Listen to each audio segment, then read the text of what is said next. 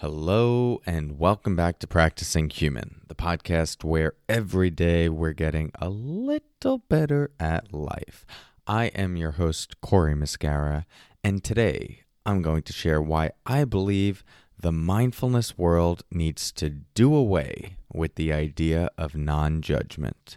Ooh, more to come on that one in a moment, but first, let's non-judgmentally, just kidding, let's listen to the sound of the bell all the way until that moment when it dissolves into silence. See if you could bring your full presence and focus to that sound until you can't hear it anymore. Here it comes.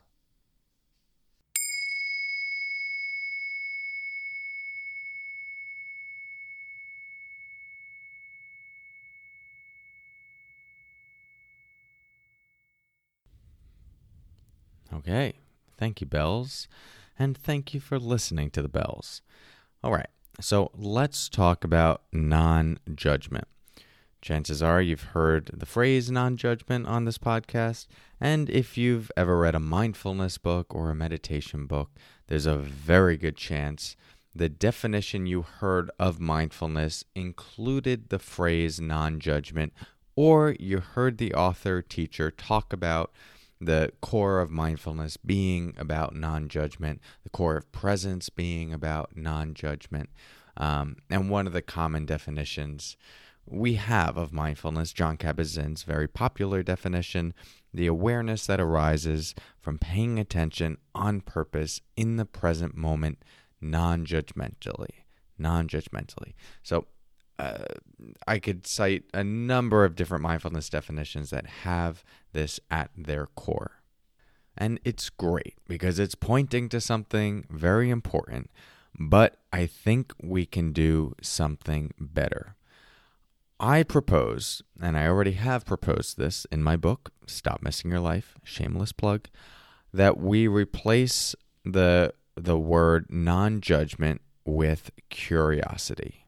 That's right. No more non-judgment, and instead make whatever you were trying to accomplish with that word, just use curiosity instead. Now, why do I believe that? Well, there are a number of different reasons.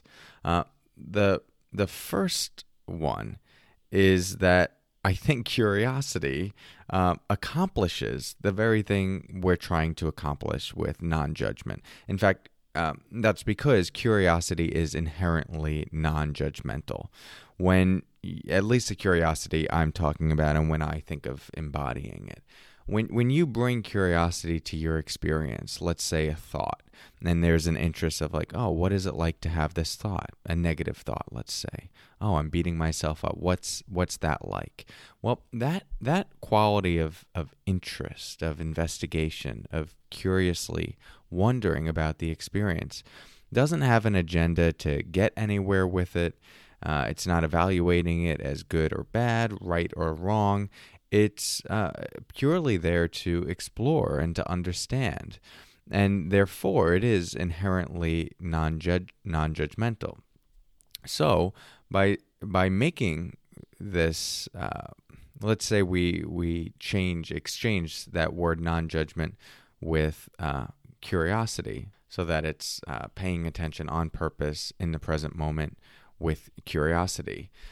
Well, great. We have the non-judgment and we also have curiosity.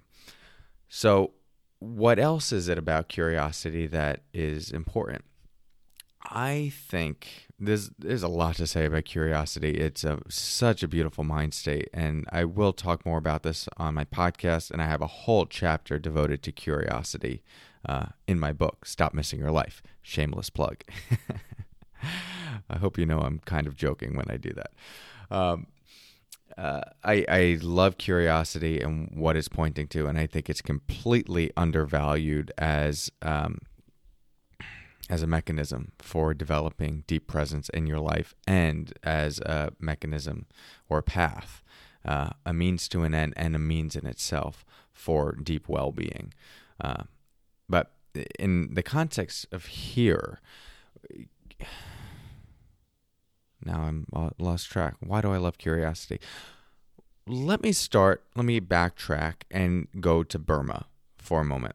When I was in Burma studying under this great meditation teacher, Sayadaw U Pandita, widely considered one of the greatest meditation teachers alive at the time, he's since passed. He was 91 years old. Many of the great meditation teachers in the West here studied under him.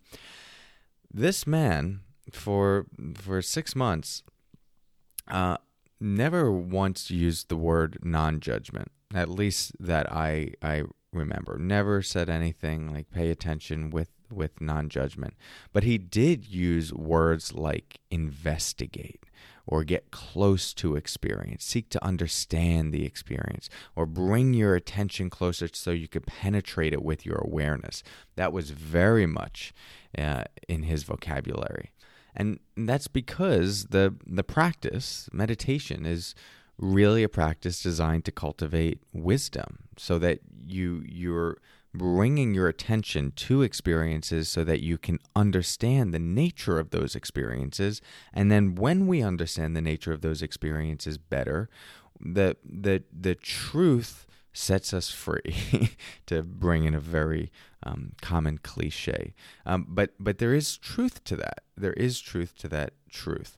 The more you see that a thought arises and passes, arises and passes, arises and passes, you look at it closely with curiosity, watching it over and over, the more the mind just learns that things are impermanent. Thoughts are impermanent. Why take them so seriously? And the only way to get that wisdom is to bring your attention closer to experience, to understand it, to investigate it. So that was very much in my teacher's intention for the practice and what he was encouraging.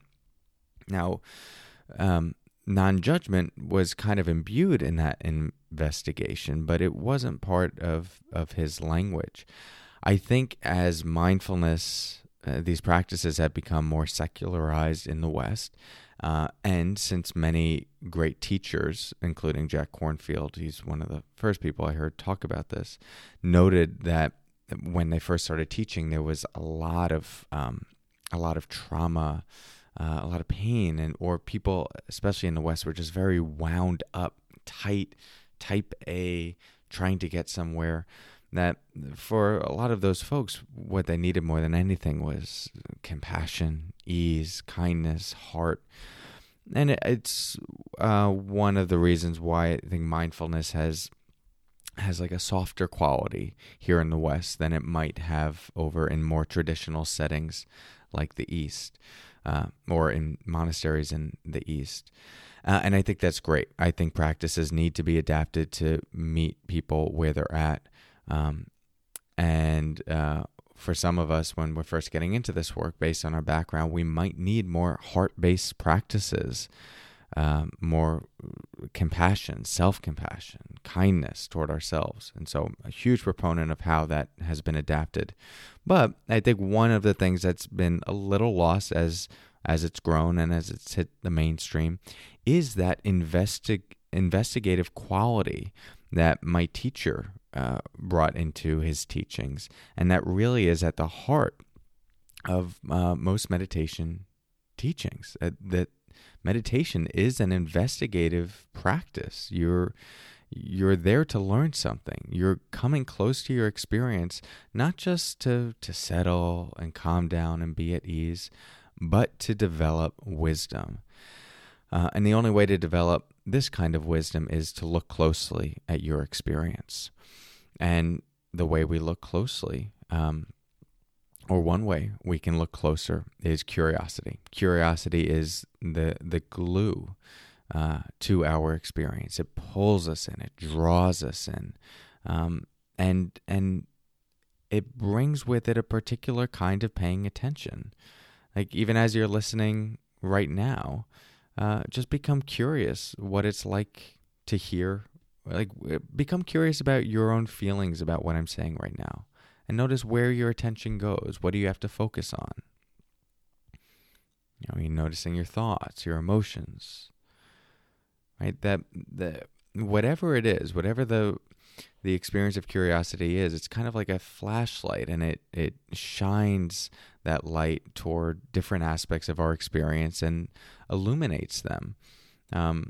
And if not illuminates them, it just simply brings us closer to it. So all of this to say is I start this podcast by saying we should do away with non-judgment. And it's not because I don't believe in non-judgment. I'm a huge believer in what that's pointing to. A moment of presence, of mindfulness needs to be held with a non-judgmental quality, meaning like we're not categorizing it as right or wrong. There is an openness and a willingness just to meet it as it is. That's absolutely foundational, and we can't get rid of that. It wouldn't be mindfulness then. I just think there's a better way to accomplish that, and a way to accomplish it that also accomplishes other really important things that I think are sometimes lost with this practice. And that's where curiosity comes in. There's only one reason why I've come up with so far where non-judgment might be better than curiosity. And this is more of a nerdy, philosophical kind of nuance. So feel free to tune out if you want. But the one thing about non-judgment is there isn't. When I think of being curious, there's a felt sense. There's more of a felt sense of me being curious. Like, oh, Corey is looking at something, and so my sense of it is that it can actually reinforce a sense of a doer, someone doing something, a sense of self, a sense of I. We haven't talked about this too much on the podcast, but I will go deeper into it as we go, which is that these practices, one of the things they're doing is softening that sense of ego identification, that sense of I'm doing something or I'm living my life. I, me, all those personal pronouns that can easily get reinforced in day-to-day life when we're making decisions, going about our day, building and crafting a life. It all just like the story of I gets bigger and bigger. And one of the things we're doing in a meditation practice is softening that, which happens organically. And so that we can recognize a deeper interconnectedness that we have within this larger family of things. So that obviously warrants a bigger conversation, which we'll talk about at some other point. But all to say that if we wanted to get kind of nerdy with it, if we were to think about inhabiting a moment of non-judgment versus inhabiting a moment with curiosity, I do think curiosity has the potential to reinforce a sense of self a little more than non-judgment does. Whereas when I think of resting in non-judgment, it does have a more spacious, open quality. So that's my own felt sense. But another reason people sometimes get stuck with non-judgment in a negative way is just that they hear it and then think like, okay, I'm not supposed to have any judgments, or judgments are not supposed to arise in the mind. And that's something that's very understandable, but is not the intention of non-judgment. Non-judgment is more referring to this, the awareness itself that we're bringing to whatever arises, that we hold it, including judgments that the judgments in the mind might arise of like, I don't like this meditation practice. So that is clearly a judgment, but we then step back behind that judgment and watch it with awareness. And so not judging the judging. And if we do judge it, then we watch that. So it's less about no judgments arising in the mind, and more about the way we're meeting whatever arises in the mind. And just another reason why I think curiosity is better is because you don't have to worry about that as much. When you say be aware with curiosity, there's really no expectations, and you're not setting some sort of idea that judgments shouldn't come up. but instead just inviting yourself to be aware curiously of whatever arises and go, oh, what's this moment like? Oh, what's this thought like? Oh, what's this emotion like? Or if you're focusing on the breath, just what is it like to experience the inhale and the exhale? So that's my 2 cents, more like 7 cents, more 87 cents, about why I think we should exchange non-judgment with curiosity. And we'll see if that gains any traction in the mindfulness world. Probably zero at all. And just within our little community, we can talk about it and get excited about it. But seriously, if you do want to go deeper into this, I do talk quite a bit about curiosity in my book, Stop Missing Your Life. So if that is of interest, or if you already have the book, I would revisit that chapter. There's some interesting things there that will be useful. Okay, thank you. Thanks for your practice, as always, and thanks for listening. If you have questions about this, be sure to join our Practicing Human Facebook group. You can make a comment, question. Let me know what you think about this episode and the idea of exchanging non-judgment with curiosity. I would love to hear your perspectives as well. Talk to you tomorrow, and until then, take care.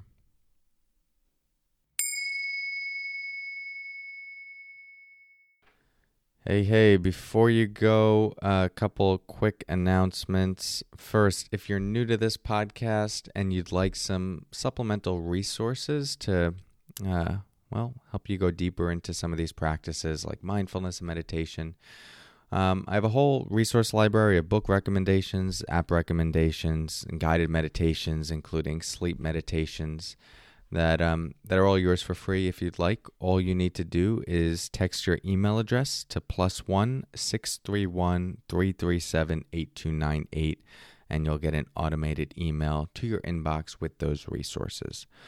And lastly, I haven't talked about my book too much recently, but since I mentioned it a few times on this podcast, it is offered at a discounted rate at the moment on Amazon, that $18.30. Usually it's going for about $25, and the retail price for this hardcover version is $28. So if you're interested, there is a good deal over at Amazon. And as I mentioned, there's a full chapter on curiosity if you enjoyed today's episode. So you could check that out. All right.